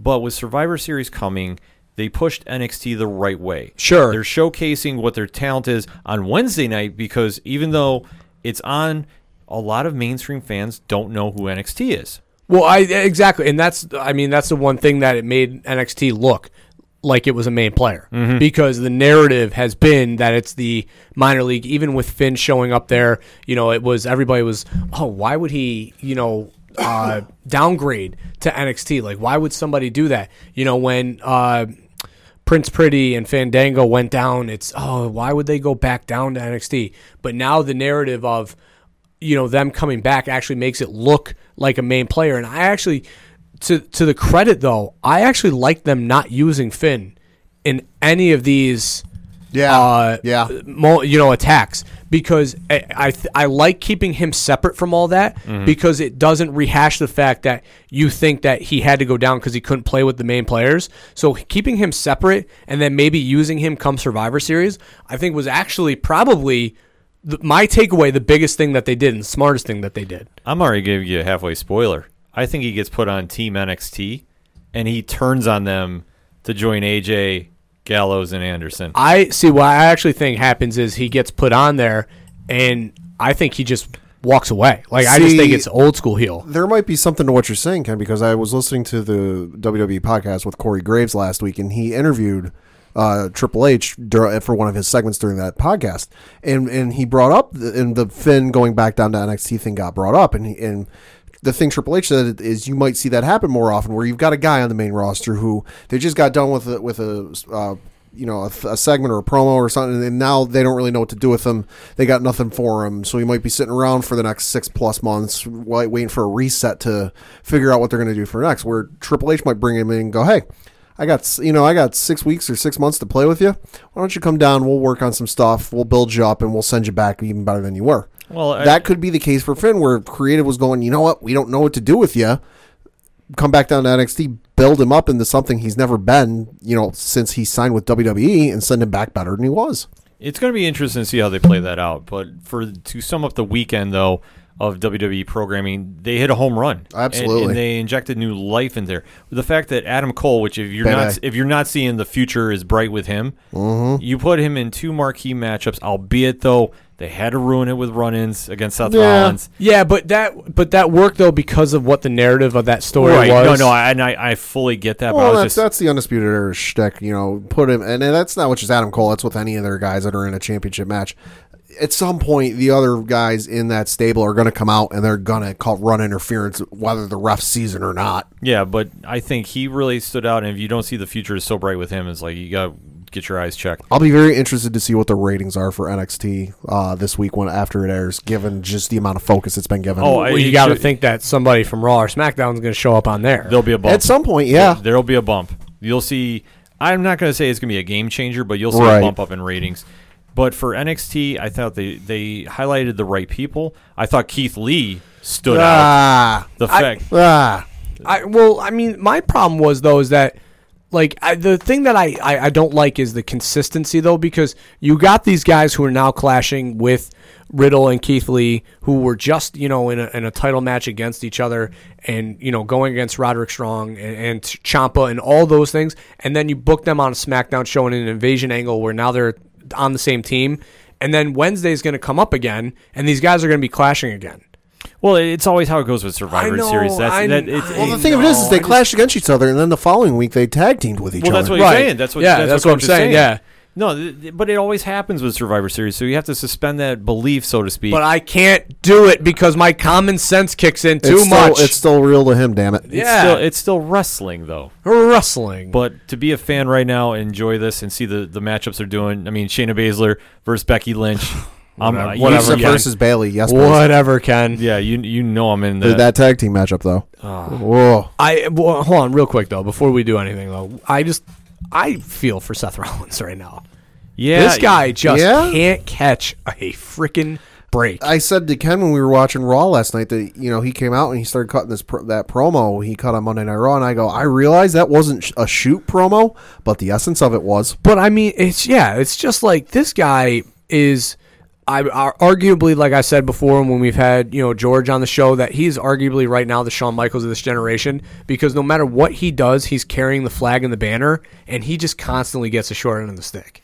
Yeah, it sucks. It's not fair. No, it's not fair. But this is how the internet is. Yeah, right? I know. I mean, listen. I'm a big boy. I can pull up my big boy pants. I'm just saying, like, when you got a guy who busts his hump as much as this dude does, the fact that he tore both MCL and ACL and PCL, tore all 3 in his knee, came back on 6 months, which is unheard of, then re-injures it, but then still comes back in time for WrestleMania. Like, the dude's dedication and will should be, given credit to, and not just, and I know that was years ago, but it's just like, listen, then he carried the flag and the banner and was your title, was the WWE champion, the guy who was like, I'm going to carry the flag and the banner, and just because like his fiance was more over than him, like all you guys got to shit on him. I don't get it. Like, to me, it's stupid. It's the thing with wrestling fans, and I'm not crapping on anybody. It's just the way it goes. You know, he brought it up as much on the After the Bell podcast. Go back a year and just how popular he was and how loved he was. And flash forward to Monday night where he comes out and he starts talking about his quote-unquote future, and he talks about how, you know, Bray Wyatt, the Fiend, beat him at Crown Jewel, and I know a lot of you are excited about that. And it got a pop that was akin to The Rock walking into the building. Yes, Seth was at one point the hottest guy and the most popular guy and the darling of the wrestling community. And now it's The Fiend. But at some point, they're going to turn on him too. It happens when you are successful. People Right. turn on you quick. And I think the problem was too is that he targeted some of those real Smarks fan, like the people that the Smark loves. And to his credit, though, I mean, he was just speaking his heart, and good for him for speaking out, because now in a day and age where everybody's so scared to step on toes, he was the first one willing to do it, and and the fact that he called out a guy like Will Ospreay just because he wanted to say that he played in the major leagues, good for Seth, because he does. Yeah. And I don't care that Will Ospreay's putting on great matches, because he is, and at the end of the day, he's a talented wrestler. But it's not WWE, and I don't give a shit what you guys say. You come at me, I don't care. The WWE is still the main picture, regardless of what you have to say. Coach wants to smoke. Bring me the smoke. I'll take the smoke. Yeah, I don't care. Like, the guy came out and he spoke his mind, and you all boo-hooed and cried. Yeah. Deal with it. It's facts. Just like if you were in the AFL or the XFL, if you're not in the NFL, you're not in the Major League. Deal with it. Move on. Coach with the fire take. It's something that was really bothering me, because I saw the Seth promo, then obviously all the stuff that's coming out with Dave right now. When you got a guy who busts his ass as much as he has the last year, and then you see just the fact that, you know, the weight of the world was on his shoulders when you're the world champion the way that it is. And it's the same thing that happened with Michaels in the 90s. Well, it's it's BS that you act this way. And you talk about a guy busting his ass. To our knowledge, you think about it, the last time he took any sort of time off was the injury. For real. Yeah, no, it's crazy. Never requests time off, busts his ass, goes to all the house shows, and has earned your respect. It's the Cena syndrome. Cena you know, syndrome, that's fair. Cena syndrome, Roman syndrome. Because, here's the thing, though. Because Roman has gotten time off, whether it be for reasons, you know, fair or unfair. And obviously, I'm being very sensitive to the leukemia situation, because that's a real deal. Yeah, that's a scare. Absolutely. You know, but still, at the end of the day, he's had time off outside of that Seth has been the guy day in and day out doing the house shows. No, and I realize that, but what I'm saying is just, he's I darling. Everybody loves him, and all of a sudden, nuclear. But and to his problem though, and I think go back to the Dean Ambrose Jericho podcast, and when you talk about the stuff that they were booked into, Seth still went out there and he knew it was dumb. Oh yeah, like, he knew it was garbage. But you make the best of a shitty situation. That's what he did day in and day out, and that earns your respect. It's not deserved; it's earned. Exactly. Success breeds a lot of negativity, just because people are mad that, you know, they're at a different place. And, you know, for a lot of times wrestlers, you know, when you are a fan of them and they blow up and they get to be at a certain level, you kind of lose interest and you just join in the bandwagon and jumping on what else is hot, which is stupid. So stupid. It is fully. It's like, be happy for what you're getting, because right now, and we've said this, I know 3FN has said this, I think any podcast you listen to that really, really talks wrestling, this is one of the best times to be a wrestling fan. I mean, yeah. and to just go and just completely rip people down about that nonsense, it's just garbage. You're missing the big picture. Yeah, I mean, the fact that we have major players on major networks for the first time in years is tremendous. I mean, it's just like there was a time when, you know, people thought WWE was going to fold after they bought WCW. Yeah. You know, I mean, obviously I know Vince, you know, was, you know, in his high then, but I mean, there was real issues within, you know, fan bases, and to see it come back up and be mainstream again, it's like, you know, us wrestling fans don't need to live in the dark anymore, you know, and that's great. No, it's an awesome time to be a fan, and obviously, to sum up the segment, NXT coming to the major leagues and really making a statement is a great move. Makes Survivor Series a must-watch. Yeah, that's now a must-watch. I don't understand how anybody could skip it. And give me Brock versus Walter. That's what I want. My God. I mean, I'm probably not going to get my War Games matchup between Imperium and Undisputed Era, but it's still going to be good. Give it to me in NXT. I'm cool with that. I mean, could you imagine how stiff that would be? Yes. And I still want Riddle and Brock. I still want to see that even. I want to see that happen. So hit us up on the hashtag ODPH. Obviously, we gave you a lot of wrestling talk. What is your dream matches now that NXT has now made its invasion to the big shows? Who do you want to see match up? And we definitely want to know. How do you think Survivor Series is going to be booked even? Exactly. Yeah. It's all up in the air, but it's going to be much-watch wrestling. That's what we're going to be here for. Hit us up on the social media accounts. You can find them on OchoDuroParlayHour.com. We're going to take a quick break. We'll be right back. 2, 3, 4. Hey, this is Johnny Moose from Excite Wrestling, and you're listening to the ODPH. I didn't mess it up. I thought I would. Right now, back to the guys.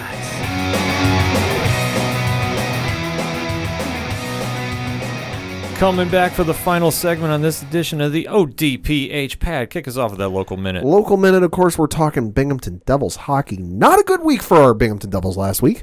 They had a game on October 30th against the Utica Comets where they lost by a final score of 3-1.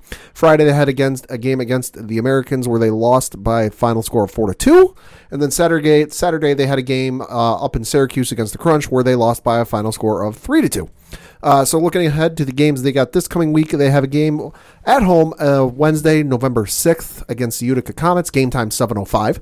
Friday, they travel back to play the Americans at game time 7:05. And then Saturday, they return home to play the Utica Comets, game time 7:05. More information, binghamtondevils.com. One more thing on the Devils there. They now on Wednesday nights is kids under, I believe, the age of 12 Yes. get in free. Yes. Every Wednesday home game for the rest of the year. So if you got a big family like I do, Yes. take advantage of that. And the thing I should note with the Friday game, because it is a couple of days before Veterans Day, it is military night with free tickets for active and former military servicemen. Awesome thing the Devils are doing. Yes. So binghamtondevils.com for more information on that.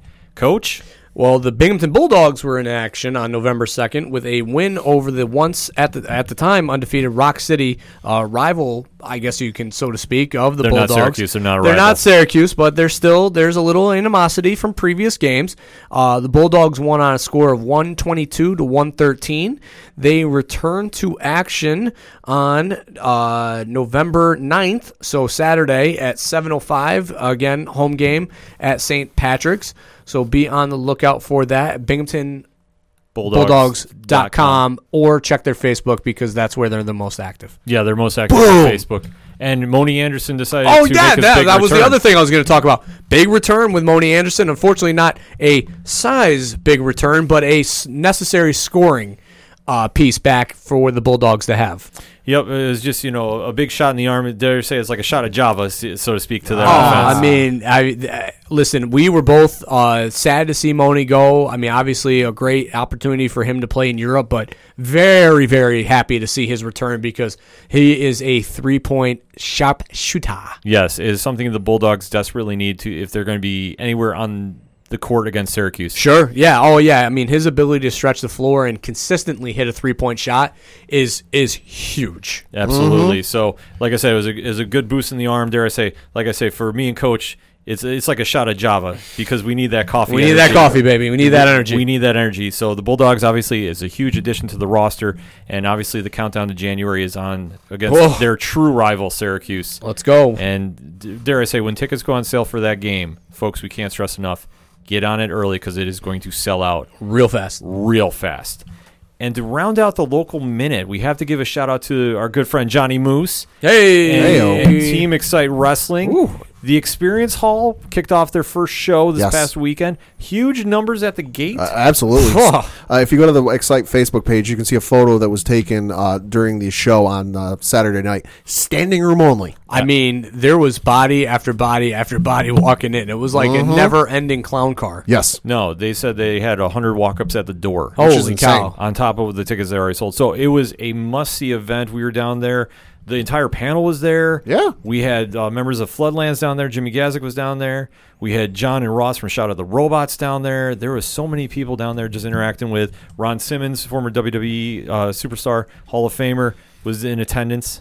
damn. Dropped Yeah. one. That was great. Dropped one. It was a great show. I was and- like a kid on Christmas when that happened, just because like I'd never had the chance to see that in person, and you see him come out, and the crowd started buzzing, getting I real felt excited. the same way. Yeah. yeah. I was like, oh my god, he's gonna say it. it was just a perfect show to kick off the Excite Hall. Yeah. Oh, I absolutely. It was- mean, Joey experience Ryan all- with the surprise Yeah. show up. That Yeah. was awesome. Yeah, Joey's a big fan favorite here in Binghamton, so to see him there, and we also have to get well wishes to Sean Carr, Yes. who Yes.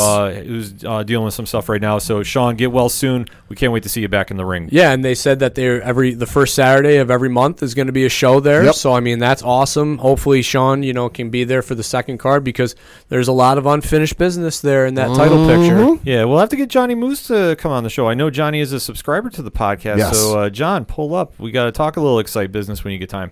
But definitely, congratulations to those guys again. They've been putting in so much work, and to see that success, couldn't be more prouder of them. Huge. Yeah. Absolutely huge. So let's round those bases and take this show home. Pad, what you got to kick us off? Got to talk a little bit of baseball because, unfortunately for me, I love NFL. Don't get me wrong. Love NBA, love NHL, but my first love is Major League Baseball. We are officially in the Major League Baseball off season because the Washington Nationals were able to pull off the upset and defeat the Houston Astros in Game 7 of the World Series down in Houston, winning the World Series. Steven Strasburg, your MVP of the game. Congratulations to Washington and everything you got going there. And congratulations to Bryce Harper on being, a little psychic, having a little foresight at the beginning of this season, saying they were going to bring a title back to Washington. That being said, we got some interesting candidates announced for the various MLB awards that were announced. I'm not going to run through them all. If you want, you can go to MLB.com/awards to read the full list, but just some interesting ones to read out. For National League Manager of the Year, you have Craig Counsell of the Milwaukee Brewers, Mike Schilt of the St. Louis Cardinals, and then Brian Snedeker of the Atlanta Braves are finalists. Over in the American League, it is Aaron Boone and two other folks because, let's face it, they had to name two other folks. No, I'm kidding. It's true. True story. It's Rocco Baldelli of the Minnesota Twins, Aaron Boone of the New York Yankees, and Kevin Cash of the Tampa Bay Rays are finalists for the AL Manager of the Year award. But I'm sorry, Aaron Boone managed that team to the American League Championship Series with like 20 or 30 plus injuries. It's got to be him. Of note, in the National League Rookie of the Year, of course, you have Peter Alonso, former Binghamton Rumble Pony, is a finalist for Rookie of the Year over in the American League. And then for MVP awards in the American League, you have Alex Bregman of the Houston Astros, Mike Trout of the LA Angels, and then Marcus Semien of the Oakland A's. And then over in the National League, you have Cody Bellinger of the Dodgers, Anthony Rendon of the Nationals, and then Christian Yelich of the Brewers are all finalists. The thing I should note, because I know people are going to go, oh, it's Rendon. He had a great performance in the postseason. These awards were all voted on before the end of the season. So postseason does not factor into the voting on this. Which is insane. yeah. Yeah. And then of note, just a couple of interesting things with free agency since that's going on. Steven Strasburg has opted out of his contract with the Washington Nationals and will be a free agent. J.D. Martinez is staying in with his contract with the Boston Red Sox, so he will not be opting out to try and seek his best services elsewhere. Got a lot of potential, big moves on the offseason. A lot of names. I won't run through them all. Biggest thing for me has got to be some of the pitchers. Garrett Cole, Steven Strasburg, Zach Wheeler, the Mad Bumgardner, among some of the names in big pitching that are free agents this offseason. So it's going to be a busy offseason. It's definitely going to be a busy offseason. Strasburg leaving Washington. It does make sense. I mean, obviously his stock has never been higher. Yeah, coming off the sure. World Only Series. 31 years old. Yeah, so definitely has got a lot of good arms, seasons left with Yeah. that arm. Martinez staying with Boston makes a lot of sense. Yeah, especially 3 years left on the deal, something like $60-some-odd million. He's not going to get that money elsewhere. I mean, Texas has got some money. I think I read someplace else the White Sox have some money, but just it's a short place, and he knows he's going to contend in Boston. Yeah, so it makes a lot of sense there. Didi Gregorius is opting out for the Yankees, or he didn't get resigned. They didn't give him a qualifying offer, so. But the way it works is, so he could sign someplace else. But if he signs someplace else, the Yankees will receive a draft pick. Yeah, so there's going to be a lot of moves happening for baseball. So Yeah. we'll definitely be talking about that moving forward. But congrats to the Nats. Yeah. Pulling off the major upset. I mean, it's the first time in World Series history Yeah. that the away team won every game and the home team lost every Yeah. game. Wild. Absolutely wild. Coach, what you got? College basketball's back. Hey!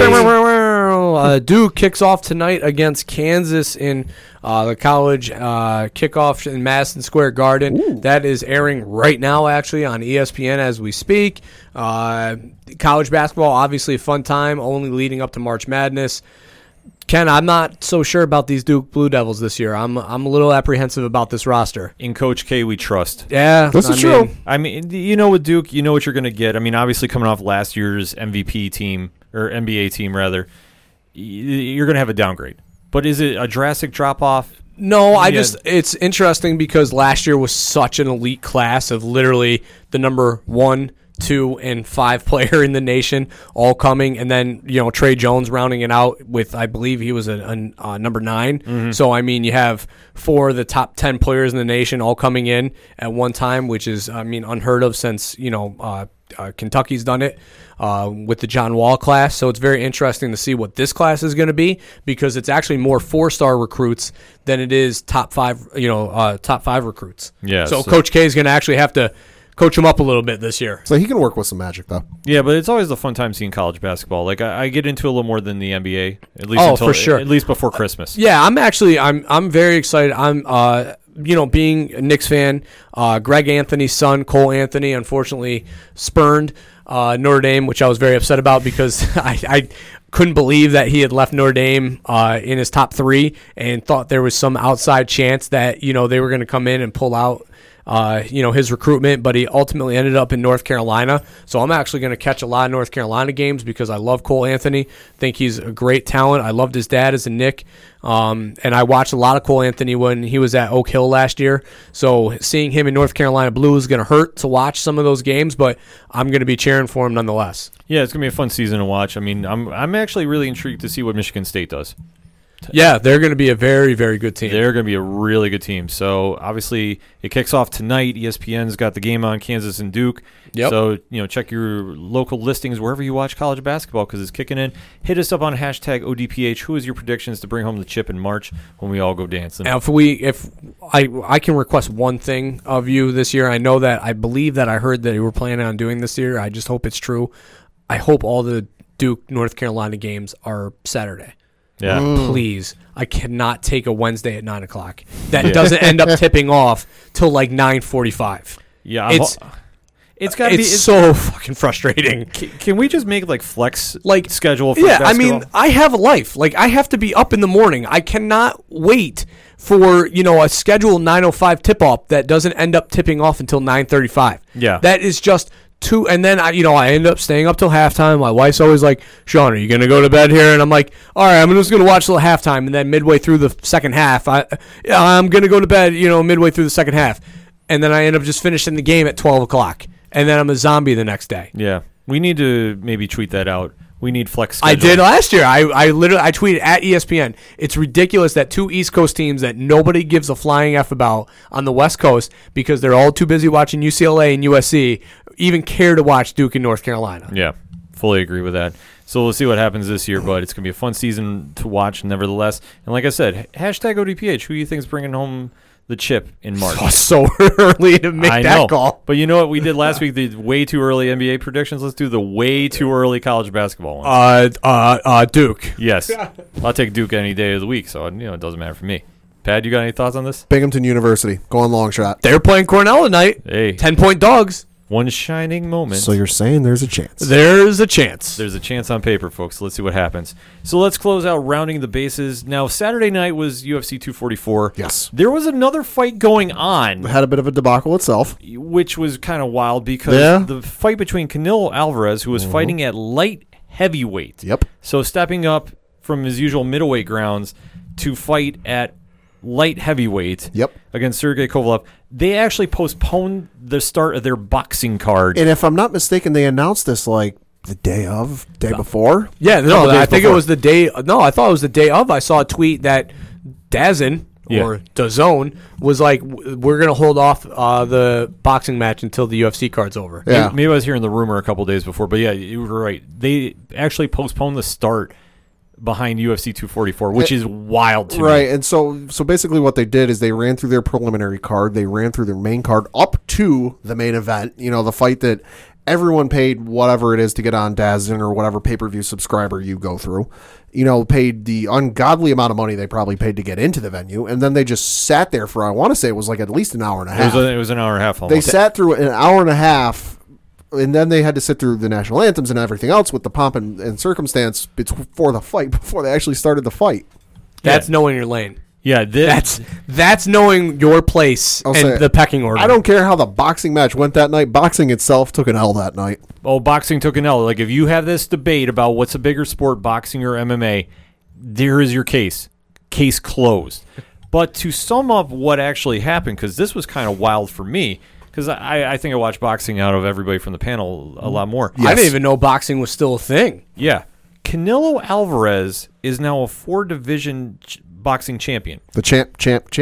Yeah. The champ. That's a mouthful. Which is crazy because he beat Kovalev in the 11th round with a combo off the ropes, and just you saw Kovalev fall. So to see Canelo do this is absolutely nuts. I mean, when you have 50 million belts, winning 4, is that really great? Well, just make them all into one belt. Make it like 24 karat gold. But just the fact that, like I said, he usually fights at middleweight, which is like Super around belt. 168, 170. You know, like I forget the exact pound. Oh, so it was a different weight class. 205. All right. That's tremendous. 205. Yeah. Which is mind-blowing to me.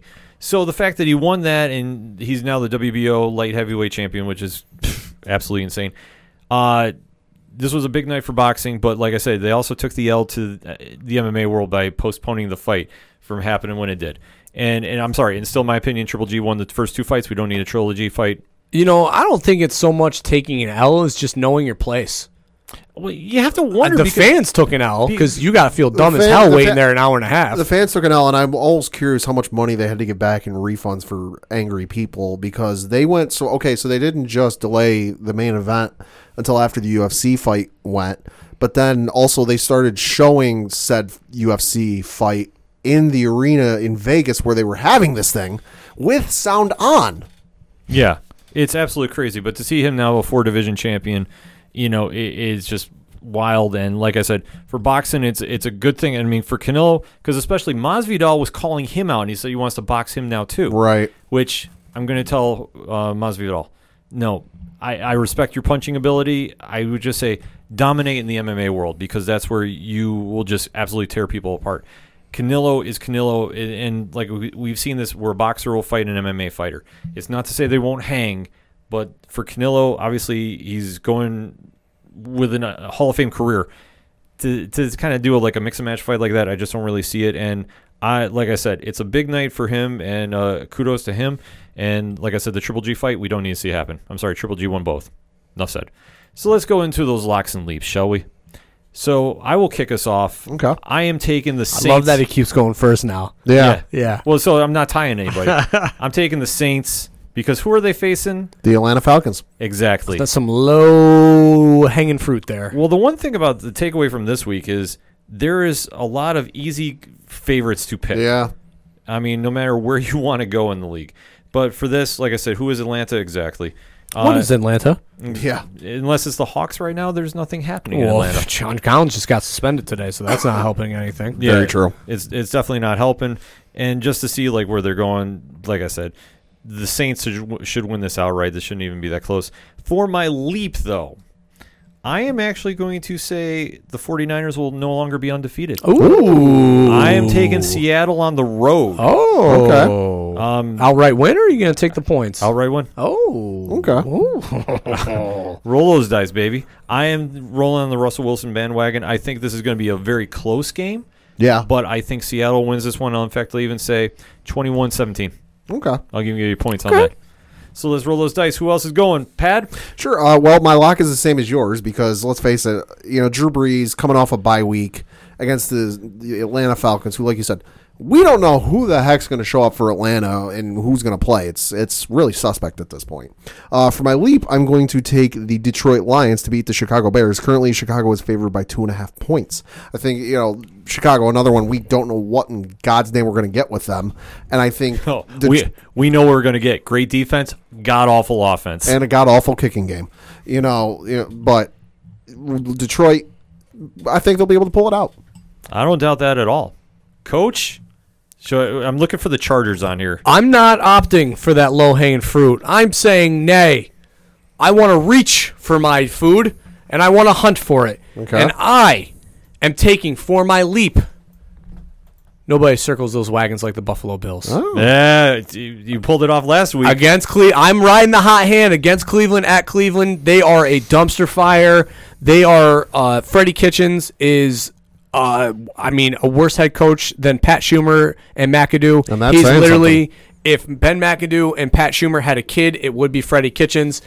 It's that bad in Cleveland right now. You can't get Odell Beckham the ball. You can't get Jarvis Landry the ball. You got Baker Mayfield in shambles. This guy doesn't know what kind of mustache he wants to have. You got guys having to change cleats at halftime because they're Mustache gate. Yeah, you got guys changing cleats at the middle of the games because they can't be wearing those. You got 3 turnovers in 3 straight drives against the Patriots. My God. I mean, how easy is 2.5-point dogs to Cleveland? Thank you very much. I'm hoping you're right. I really am. I'm riding the hot hand. The Bills have not failed me yet, so let's continue that journey. Absolutely. And then It's kind of like saying Aqib Talib is undefeated in Miami. right, exactly. And then He's not seeing ghosts, so it helps. no, he's not. And then for my lock, there was no quarterback worse playing against 500 teams or better than 500 teams than Kirk Cousins, Okay. who again lost to a team above 500 last week against the Kansas City Chiefs. So I am taking the Dallas Cowboys. This has just got to hurt your soul. No, it was painful to say, but they are 3-point favorites. Sunday Night Football in Dallas. Ooh. Let's go. Vikings will see. Now, I'm not saying like Dallas is going to win the game as much as I'm saying Minnesota will lose the game because of Kirk Cousins' ineptitude against teams that are above 500. Phrasing. So thank you, Kirk Cousins, for losing this game for me. Oh, so you like that? I like that. I like it. Sound guy galore, JR. I can't wait to get your response on this. And this proves that the Giants have officially broke Coach Duffy if he's taken Dallas. I mean, listen, I'm so far low in the standings right now. I'm going for desperation. I think Dallas is going to cover this game, so I'm trying to get the bonus points. It's all strategy here, baby. Oh, you gotta pull it out right, because I tell you, Locks and Leaps is getting really interesting. I mean, Rich has got a lead, but Pat is catching up. I think if I'm not mistaken, I'm tied with him. I say if you're not, you guys are like if not one behind, and like I said, Andy's coming along too. See, I'm going strategy here by games that I know will cover. See, 101 right now, guys. A sharp in here. We don't. You still got to come for the belt. We don't call him coach for nothing, folks. Mm-hmm. That's the easiest way to put it. So I need a Paul Heyman promo right now. I'm reigning, defending, undisputed. We'll have to see. Whoever wins Locks and Leaves will have to come on here and give a victory speech.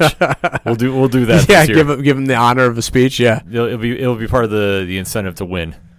The music you heard on this episode is that of Fair City Fire. You can find them on OchoDuroParlayHour.com. Check under the music section. It'll take you right to their webpage. It'll take you to their Instagram, their Twitter, everything you need to hear about Fair City Fire, one of the best bands out of Austin, Texas. You also hear about Shout at the Robots, Floodlands, Honker, Walking Distance, and so much more.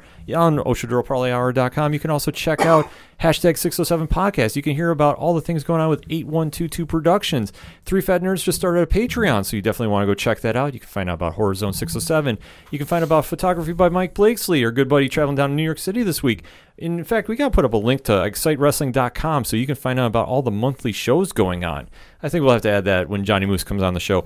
And you can also find out about Parlay Points on OchoDuroParlayHour.com, the complimentary blog section to the podcast, so we're interacting in between the week. So much going on. ODPH, you need to be subscribing to that website as well as the podcast itself, because that's all we got for this week. So for your coach, my coach, the coach, Coach Duffy.